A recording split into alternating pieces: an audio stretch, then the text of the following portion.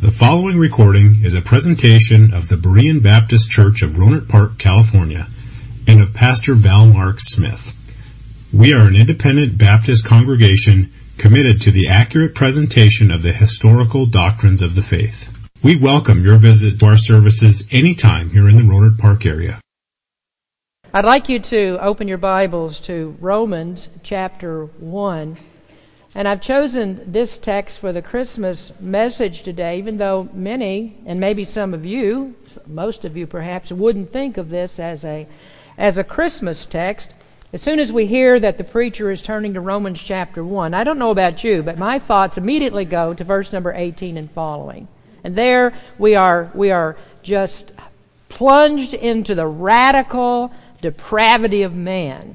And you know, in our theology here in this church, that the radical depravity of man is something that we often talk about, and really is the reason that we need a Savior to come into the world. But thankfully, before Paul began verse number 18, he gave us two other verses, and that is important verses, verses 16 and 17. For I am not ashamed of the gospel of Christ, for it is the power of God unto salvation to everyone that believeth, to the Jew first, and also to the Greek.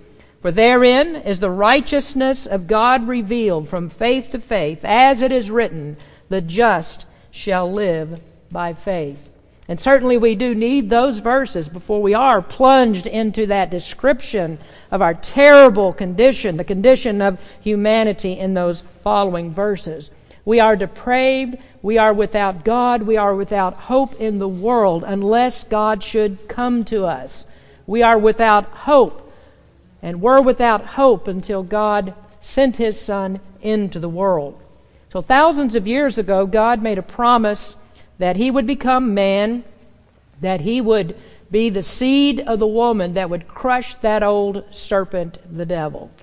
When we think of Christ, first and foremost, we should think of verses 16 and 17, where Paul talks about the gospel of Christ. And when we speak of the birth of Christ, it's only a prelude to the work of the gospel, although a supremely important, indispensable thing that must happen for the gospel to be true. And the only reason that we know of Jesus today, the reason that we speak of Him, because He is the gospel incarnate. Otherwise, we would never be concerned with the birth of one baby in a distant land thousands of years ago. It's because God became man. Now, the purpose of the gospel then is to reveal Jesus Christ, and if we are to consider the primary purpose of His entrance into the world, it is the gospel.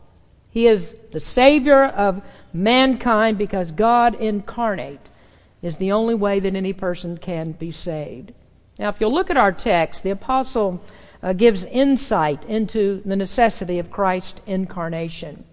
And here he writes, Paul, a servant of Jesus Christ, called to be an apostle, separated unto the gospel of God, which He had promised afore by His prophets in the Holy Scriptures, concerning His Son, Jesus Christ, our Lord, which was made of the seed of David according to the flesh, and declared to be the Son of God with power, according to the Spirit of holiness, by the resurrection from the dead, by whom we have received grace and apostleship for obedience to the faith among all nations for His name, among whom are ye also the called of Jesus Christ. To all that be in Rome, beloved of God, called to be saints, grace to you and peace from God our Father and the Lord Jesus Christ.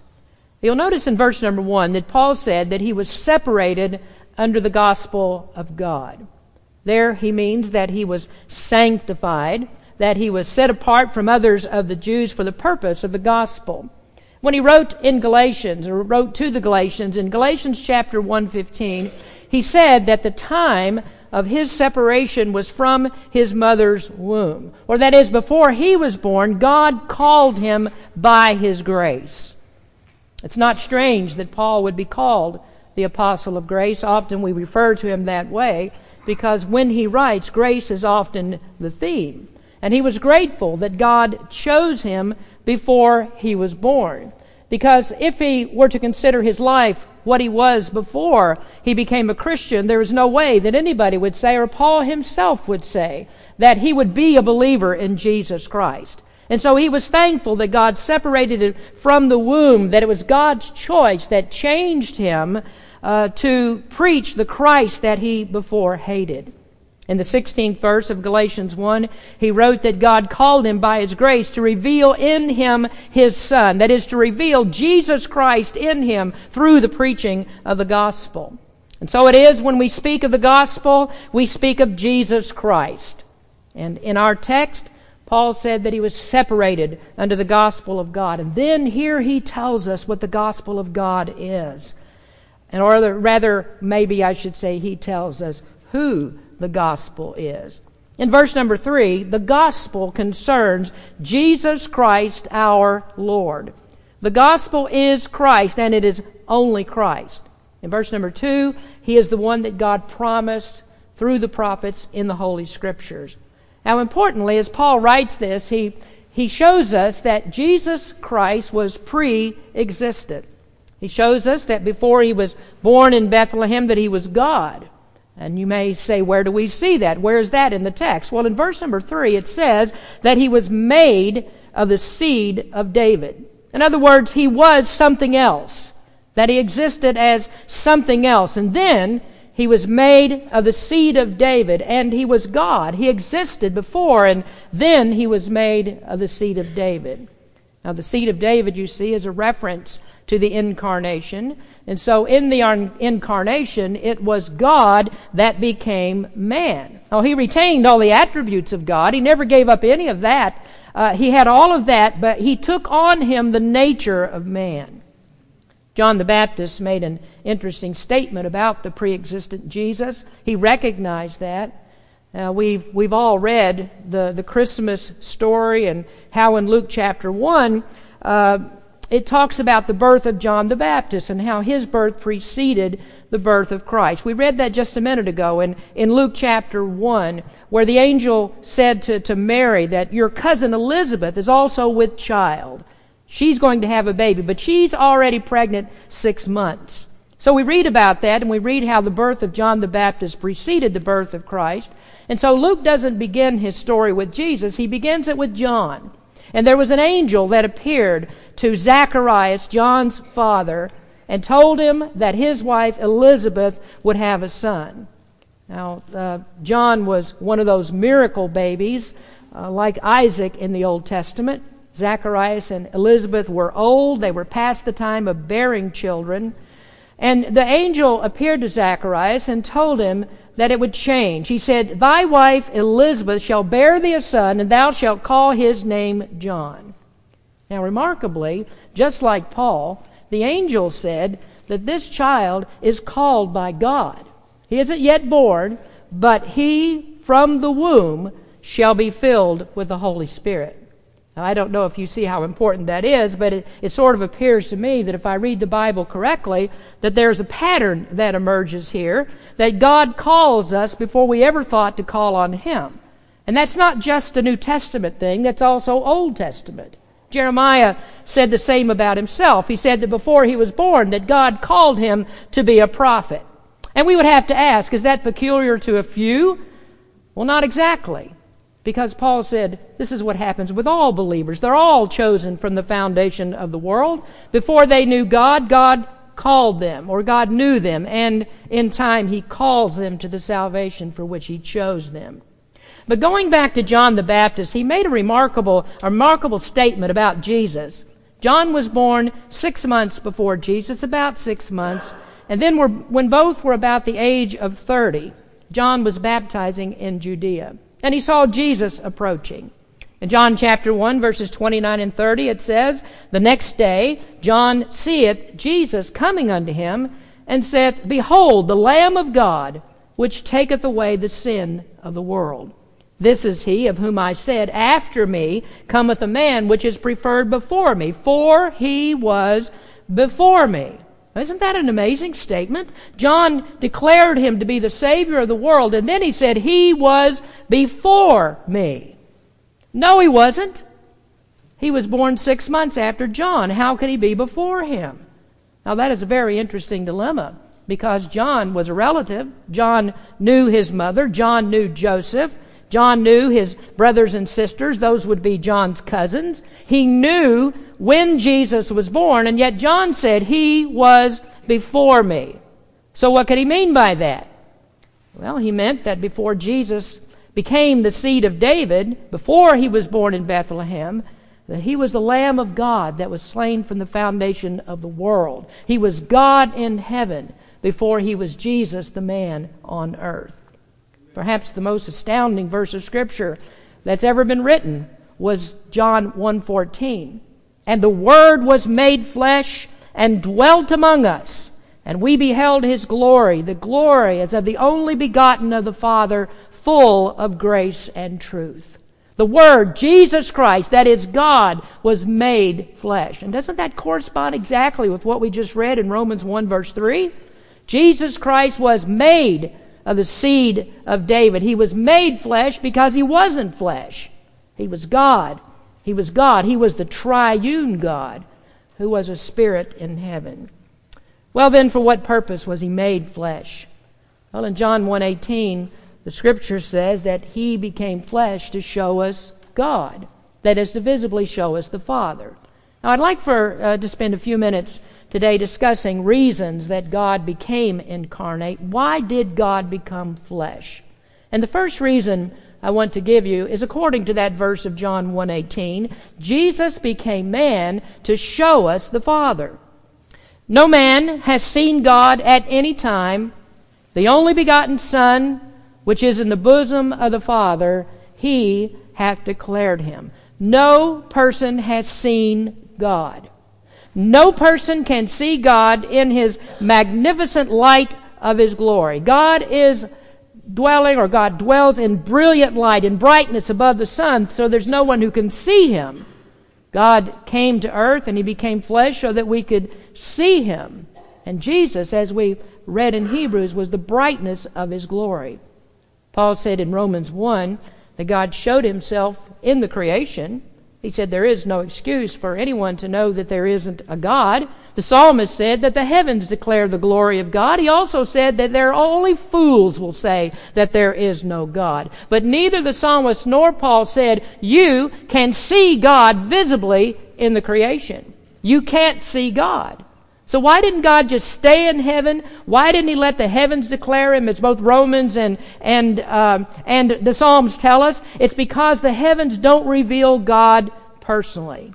The heavens can't show us the righteous character of God. The heavens don't tell us how we can live with him and how we must be righteous as he is righteous. The heavens never tell us how that we can know God personally and see God personally.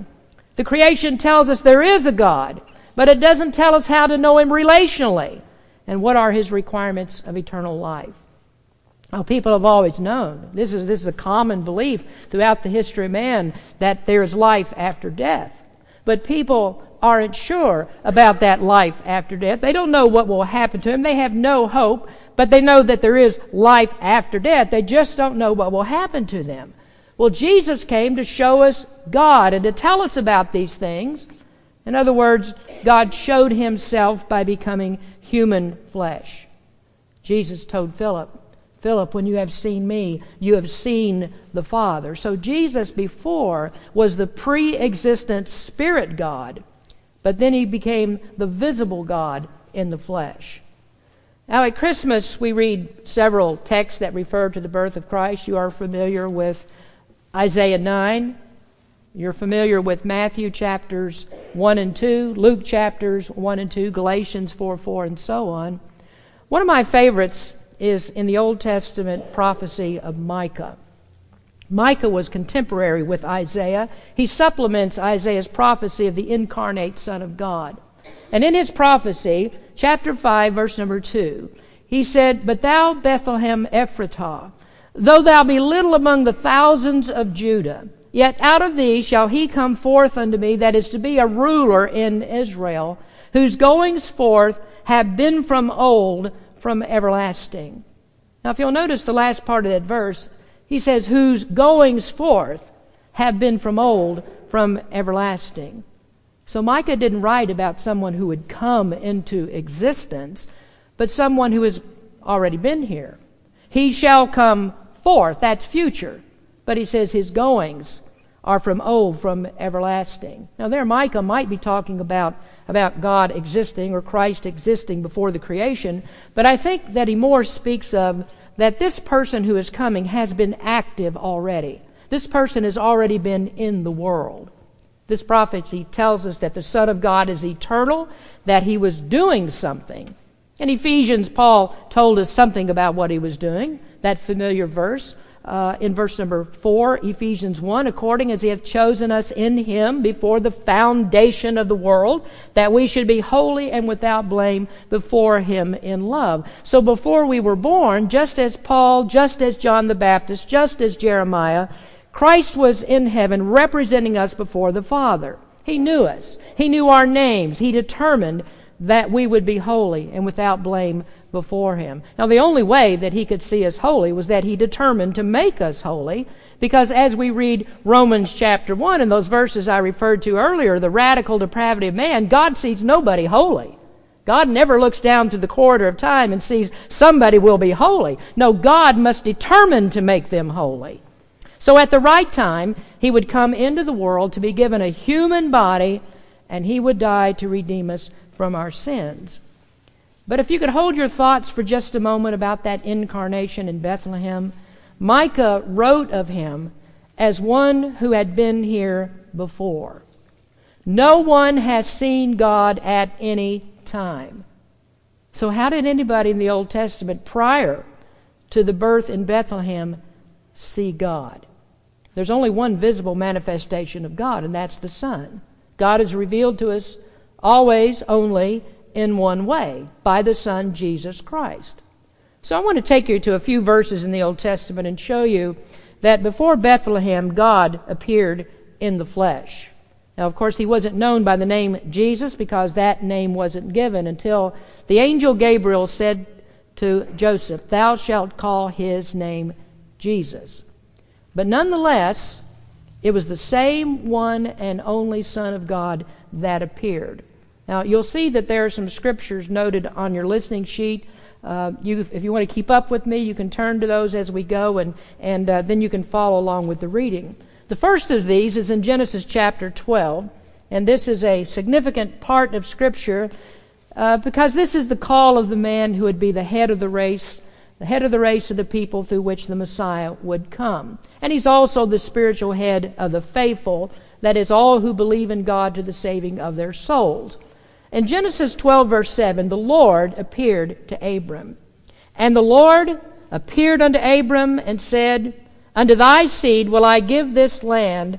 And there builded he an altar unto the Lord, who appeared unto him.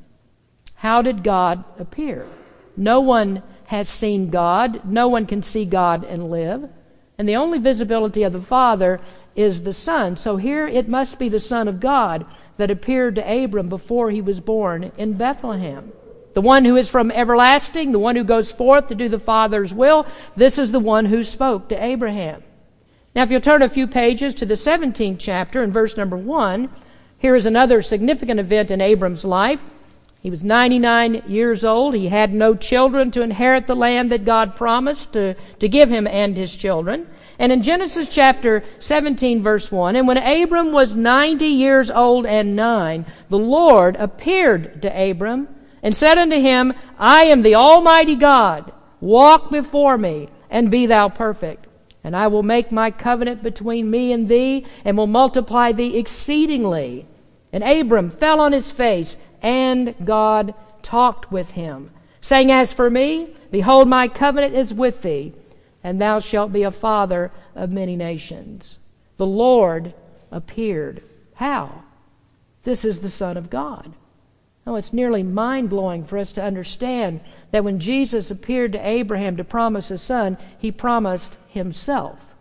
Because if Isaac hadn't been born, neither would Jesus have been born 19 centuries later in Bethlehem. And so he appeared to assure that he would appear again, and he would come in the body, that the angel said, This will be the one who will save his people from their sins. Now, if you go a few more pages to Genesis 28, this time God appeared to Jacob, and in a most peculiar way. Jacob traveled from Beersheba to Haran. He stopped to spend the night, and he laid down to sleep, and he began to dream. In verse number 12, and he dreamed, and behold, a ladder set up on the earth, and the top of it reached to heaven, and behold, the angels of God ascending and descending on it. And behold, the Lord stood above it, and said, I am the Lord God of Abraham thy father, and the God of Isaac. The land whereon thou liest, to thee will I give it, and to thy seed. Go down to verses 16 and 17.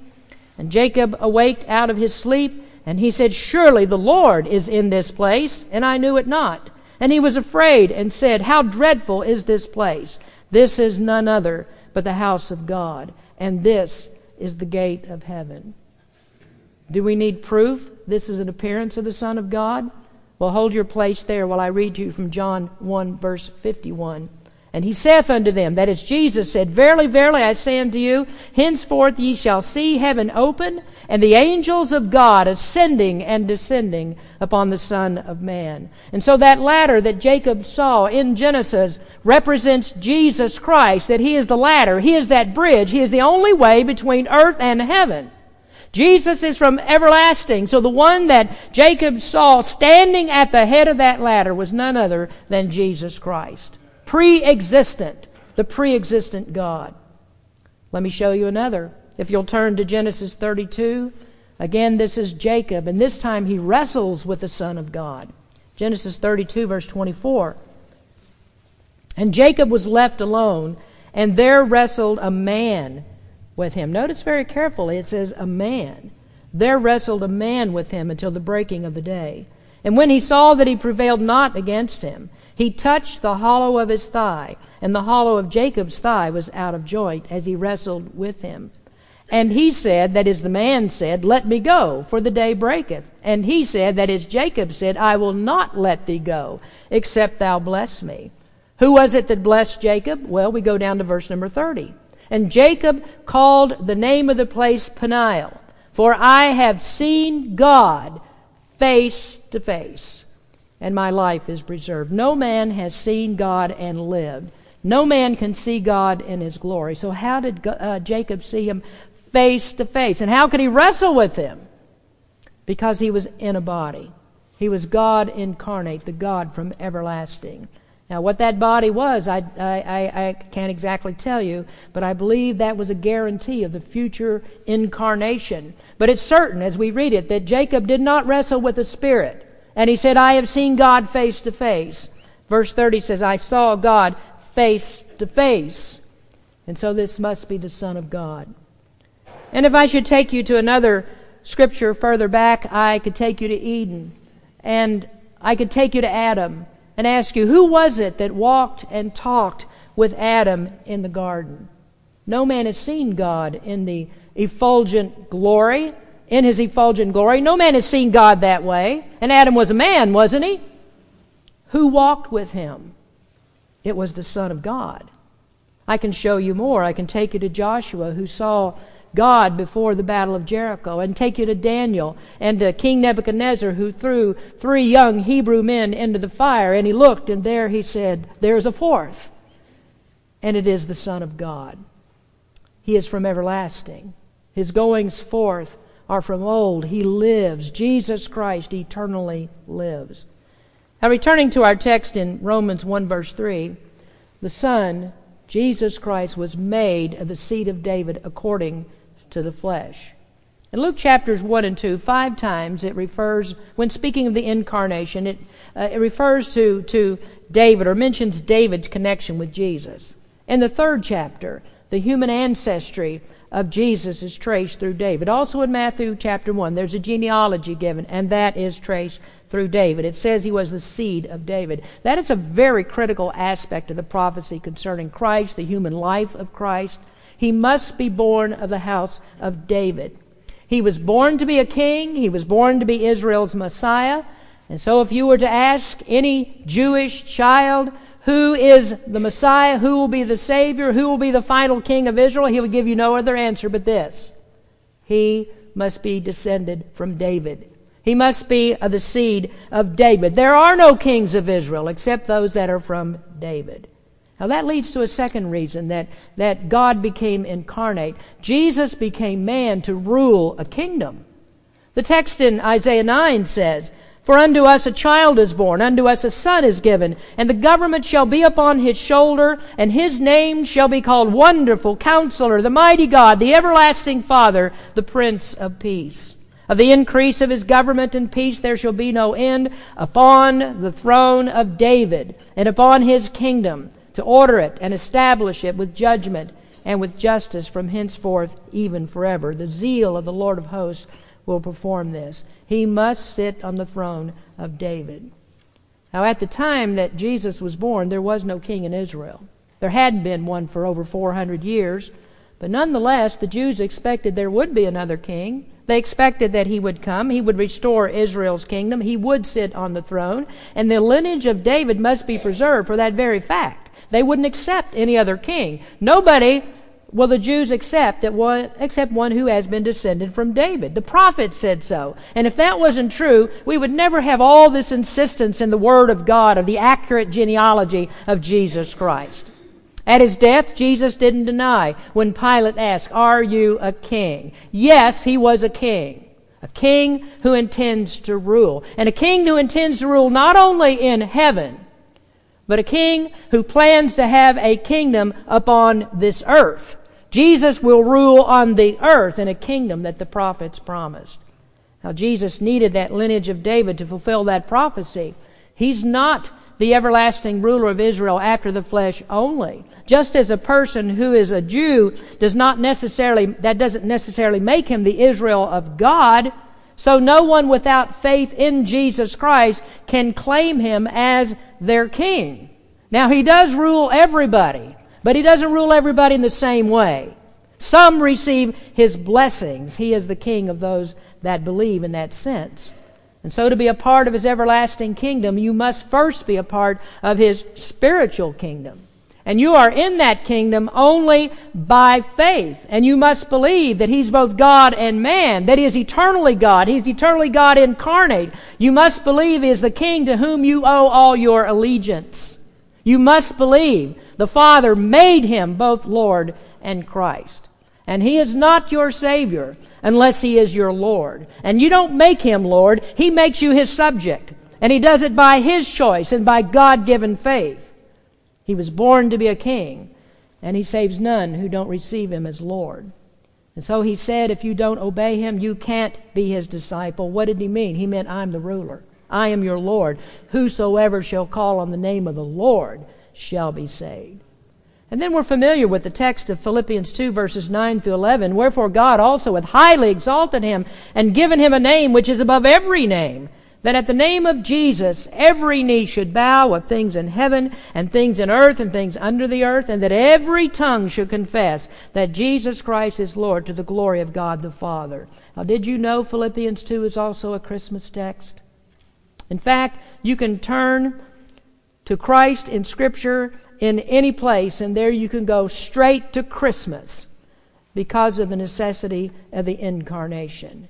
So I have no trouble relating anything that we read about Christ to his incarnation.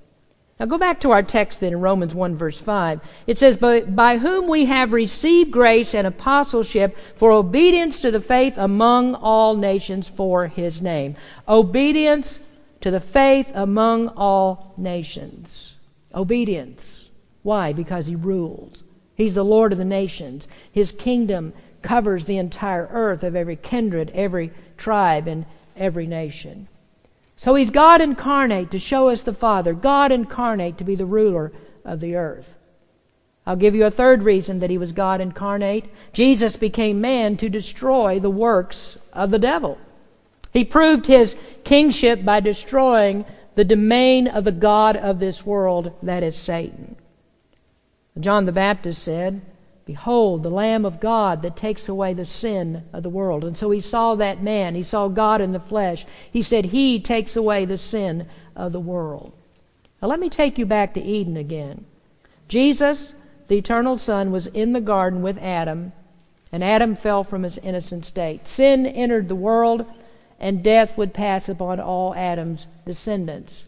But don't you know that, as I've said, the Son of God was right there in the garden with Adam, and he promised his own birth. Just as he did to Abram hundreds of years later, he said in the garden, there he says, there is a woman. This woman will conceive.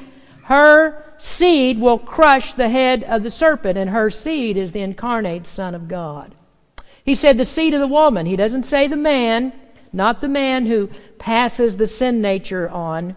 No, the seed of the woman. And that is the promise that the Son of God would be born of a virgin. The God who became incarnate would come to reverse the curse and destroy the devil who deceived the woman. Indeed, the Apostle John wrote, he that committeth sin is of the devil, for the devil sinneth from the beginning. For this purpose the Son of God was manifested, that he might destroy the works of the devil. Do you wonder why God became incarnate? Well, this is the way that he would punish Satan for his deception. He would take care of Satan once for all and save us. At the same time, save us from our sins. 1 John 3:5 says, and ye know that he was manifested to take away our sin, and in him is no sin. Now, our text in Romans reveals the power by which the Son of God does this. In verse number 4, and declared to be the Son of God with power, according to the Spirit of holiness by the resurrection from the dead. It's the power of the resurrection from the dead. He's declared to be God with authority because he raised the dead. He raised those like Lazarus and others that we read in Scripture, but also and more importantly, he was raised from the dead when the dead have no power to do anything. The dead have no power to raise themselves, but Jesus was raised from the dead. Now, when Jesus was born, it wasn't in a palace. It's not he's born in a manger. His childhood wasn't spent in capitals of power such as Jerusalem or Rome. He lived in Nazareth, a mean city, a city with a bad reputation. His work was common. He was a carpenter, or likely, as we would say today, he was a stonemason. His own brothers didn't believe he was special. They didn't treat him as a king. At 33 years old, and after living a perfect life without sin, with compassion for others, he himself was accused of being a blasphemer, beaten, and was condemned to death. Mocked and crucified on a Roman cross, an inscription nailed to that cross above his head, "This is the King of the Jews," which was only a sarcastic statement by Pilate that he rules over all the kings of the Jews. What was his power? How would he demonstrate authority? What hope is there that he would do anything that he promised and what the prophet said of him? This is it. He is declared to be the Son of God with power. How? By the resurrection from the dead. If he was not raised, faith in him is vain. Justification is impossible unless by his own power he came out of the grave. So death, this domain of Satan, is defeated by the resurrection. Satan's power is to destroy life, but God's power reverses death so that Satan has no more dominion. And the power that raised Christ, it is the same power that raises us from spiritual death to spiritual life, and will raise and glorify our bodies at the last day. Our spiritual condition is death. It's helpless, as much as a corpse that lays in a tomb. We don't move, we don't act, we have no spiritual activity in us. How then is it possible for us to come to Christ? Paul said it is the Spirit, that is the Spirit of Christ, that makes us alive. The Holy Spirit of Christ raises the spiritually inert with authority over death. Now, if you could raise yourself, if you had any power of spiritual response in you, then Christ could not be declared the Son of God by the power of the resurrection. He would be nothing more than a man, because men can raise themselves. So we're brought to life by the one who gives spiritual life, and then and only then do we have the power to believe. John 1:12 and 13, but as many as received him, to them gave he power to become the sons of God, even to them that believe on his name, which were born, or you could say there, who came to life, not of blood, nor of the will of the flesh, nor of the will of man, but of God. So we were hopeless, we were without God in the world, Ephesians 2 verses 12 and 13 describes all of those that you read about in Romans chapter 1. He said they are without the gospel of God. They have no hope in the world. But then he follows up and says, you have been made nigh by the blood of Christ. Think about that. Think how awful that is. Without God in the world. And all of us were that way. We were without God in the world. But then Jesus came and God was in the world. And God became incarnate in a form that He could offer Himself as sanctification and as satisfaction to the justice of the Father. And so, are you looking then for another reason that God became incarnate? Then number 4 is that Jesus became man to substitute for the penalty of our sins. He didn't become man to save us by a moral example. If it was an example we needed, then He would have lived and never died. He would come to earth, set the example, and then ascend into heaven without ever shedding a drop of blood. The Bible says blood is essential for forgiveness. God clothed Adam with animal skins. How did He do it? By shedding blood. Isaac was saved from death on Abraham's altar. How? By a ram that was killed in his place. A Passover lamb was slain to save Israel. How? The blood. The blood was smeared on the door to avert the death angel. Each time there's a substitute that takes the place and dies for another. We can't pay the debt that we owe to God. And so God became man and He lived perfectly to supply the righteousness that we need to live with God. And He gives us that righteousness by faith. His death satisfied the infinite penalty of our sin. Then reason number 5, Jesus became man to defeat death. Now you can live again because Jesus defeated death. Scriptures teach sacrifice and that God is satisfied with nothing but blood. The wages of sin is death, and so sin must be atoned to save us from eternal death. Death must be defeated for you to live, and only God can defeat death. He became incarnate to defeat death. Only perfect blood, unstained by sin, can defeat sin and death. And so we would say the life of Christ wasn't enough. Though it is abundantly essential, the life of Christ is not enough. We can even say this, that the death of Christ was not enough. Without the death of Christ, we can't be saved, but it's not enough. There must be a resurrection. He must be raised to show that His sacrifice was accepted by the Father. Death must be defeated only by a resurrection. Only a resurrection can do it. And so the Word says, O death, where is thy sting? O grave, where is thy victory? Thanks be to God who gives us the victory through our Lord Jesus Christ. So God incarnate to show us the Father, incarnate to rule the earth, incarnate to defeat Satan, incarnate to be a substitute for the penalty of our sins, the sins that we couldn't pay, incarnate to conquer sin and death and save us alive to God. Well, I want to close this Christmas service with one last thought. Do you see in the text, it says in verse number 6, called of Jesus Christ, and in verse 7, called to be saints. Saint, the saints, those are the sanctified ones. Saint, that means a holy one. And so the Word of God tells us that we are called as the people of God to holiness. And when it says holiness, does it mean in the Christmas season? Does it mean in the Easter season? Does it mean the holiday season or the season of holy days? Oh, the Bible teaches that you're saved to serve the Lord Jesus Christ in every season, that you are saved to live the gospel of Jesus Christ. So you look back and you think, what was your life like in 2018? Think very seriously on this. Did you live as a saint? Repeating 1 John 3:5, and ye know that He was manifested to take away our sins, and in Him is no sin. Now you can read it this way, and you know that He became incarnate to take away our sins. So I would ask, has Jesus done in you what He was manifested to do? In the 6th verse, whosoever abideth in Him sinneth not. Whosoever sinneth hath not seen Him, neither known Him. And so we must ask, what does the incarnate Son of God mean to you? Does this spectacular miracle of the incarnation, the infinite God becoming man, does that fill you with awe? Can you come to Christmas and not think, how could this possibly be? As we prayed just a moment ago, how does the Holy Spirit pack Himself, the infinite God, pack Himself into a sperm and impregnate a virgin in Galilee? How's that done? The Creator of all heaven and earth, how is that done? Does that not awe you?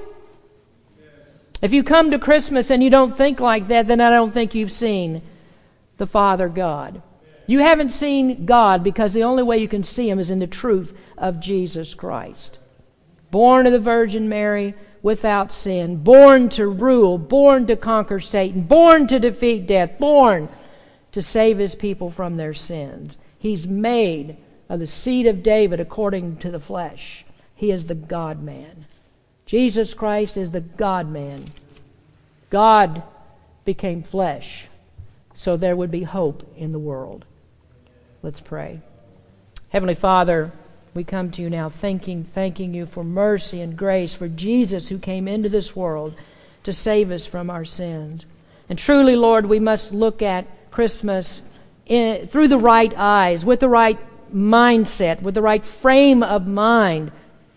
That this is a miracle that we can't explain. It's a miracle that just takes us aback, and we do stand in awe and wonder and say, how can this be? How can it be? With God, nothing is impossible. We thank you, Lord, that you did the impossible, what men could never do.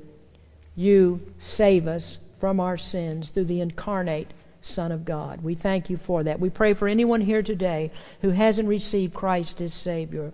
We ask, Lord, that you would open their hearts to the gospel of Jesus Christ, to see and believe, and to come to you in repentant faith. We thank you, Lord, for this day that you've given us to come together as your church to celebrate, and may we leave here with that all. Jesus Christ is the God-man. We have hope because of Jesus Christ. We thank you for these things. In His precious name we pray. Amen. Thank you for listening to this presentation of the Berean Baptist Church of Rohnert Park, California. If you would like further information about our church, please feel free to call us at area code 707-584-7275 or write to us at Berean Baptist Church, 6298 Country Club Drive, Rohnert Park, California, 94928. Additionally, you may visit us on the World Wide Web at www.bbaptist.org.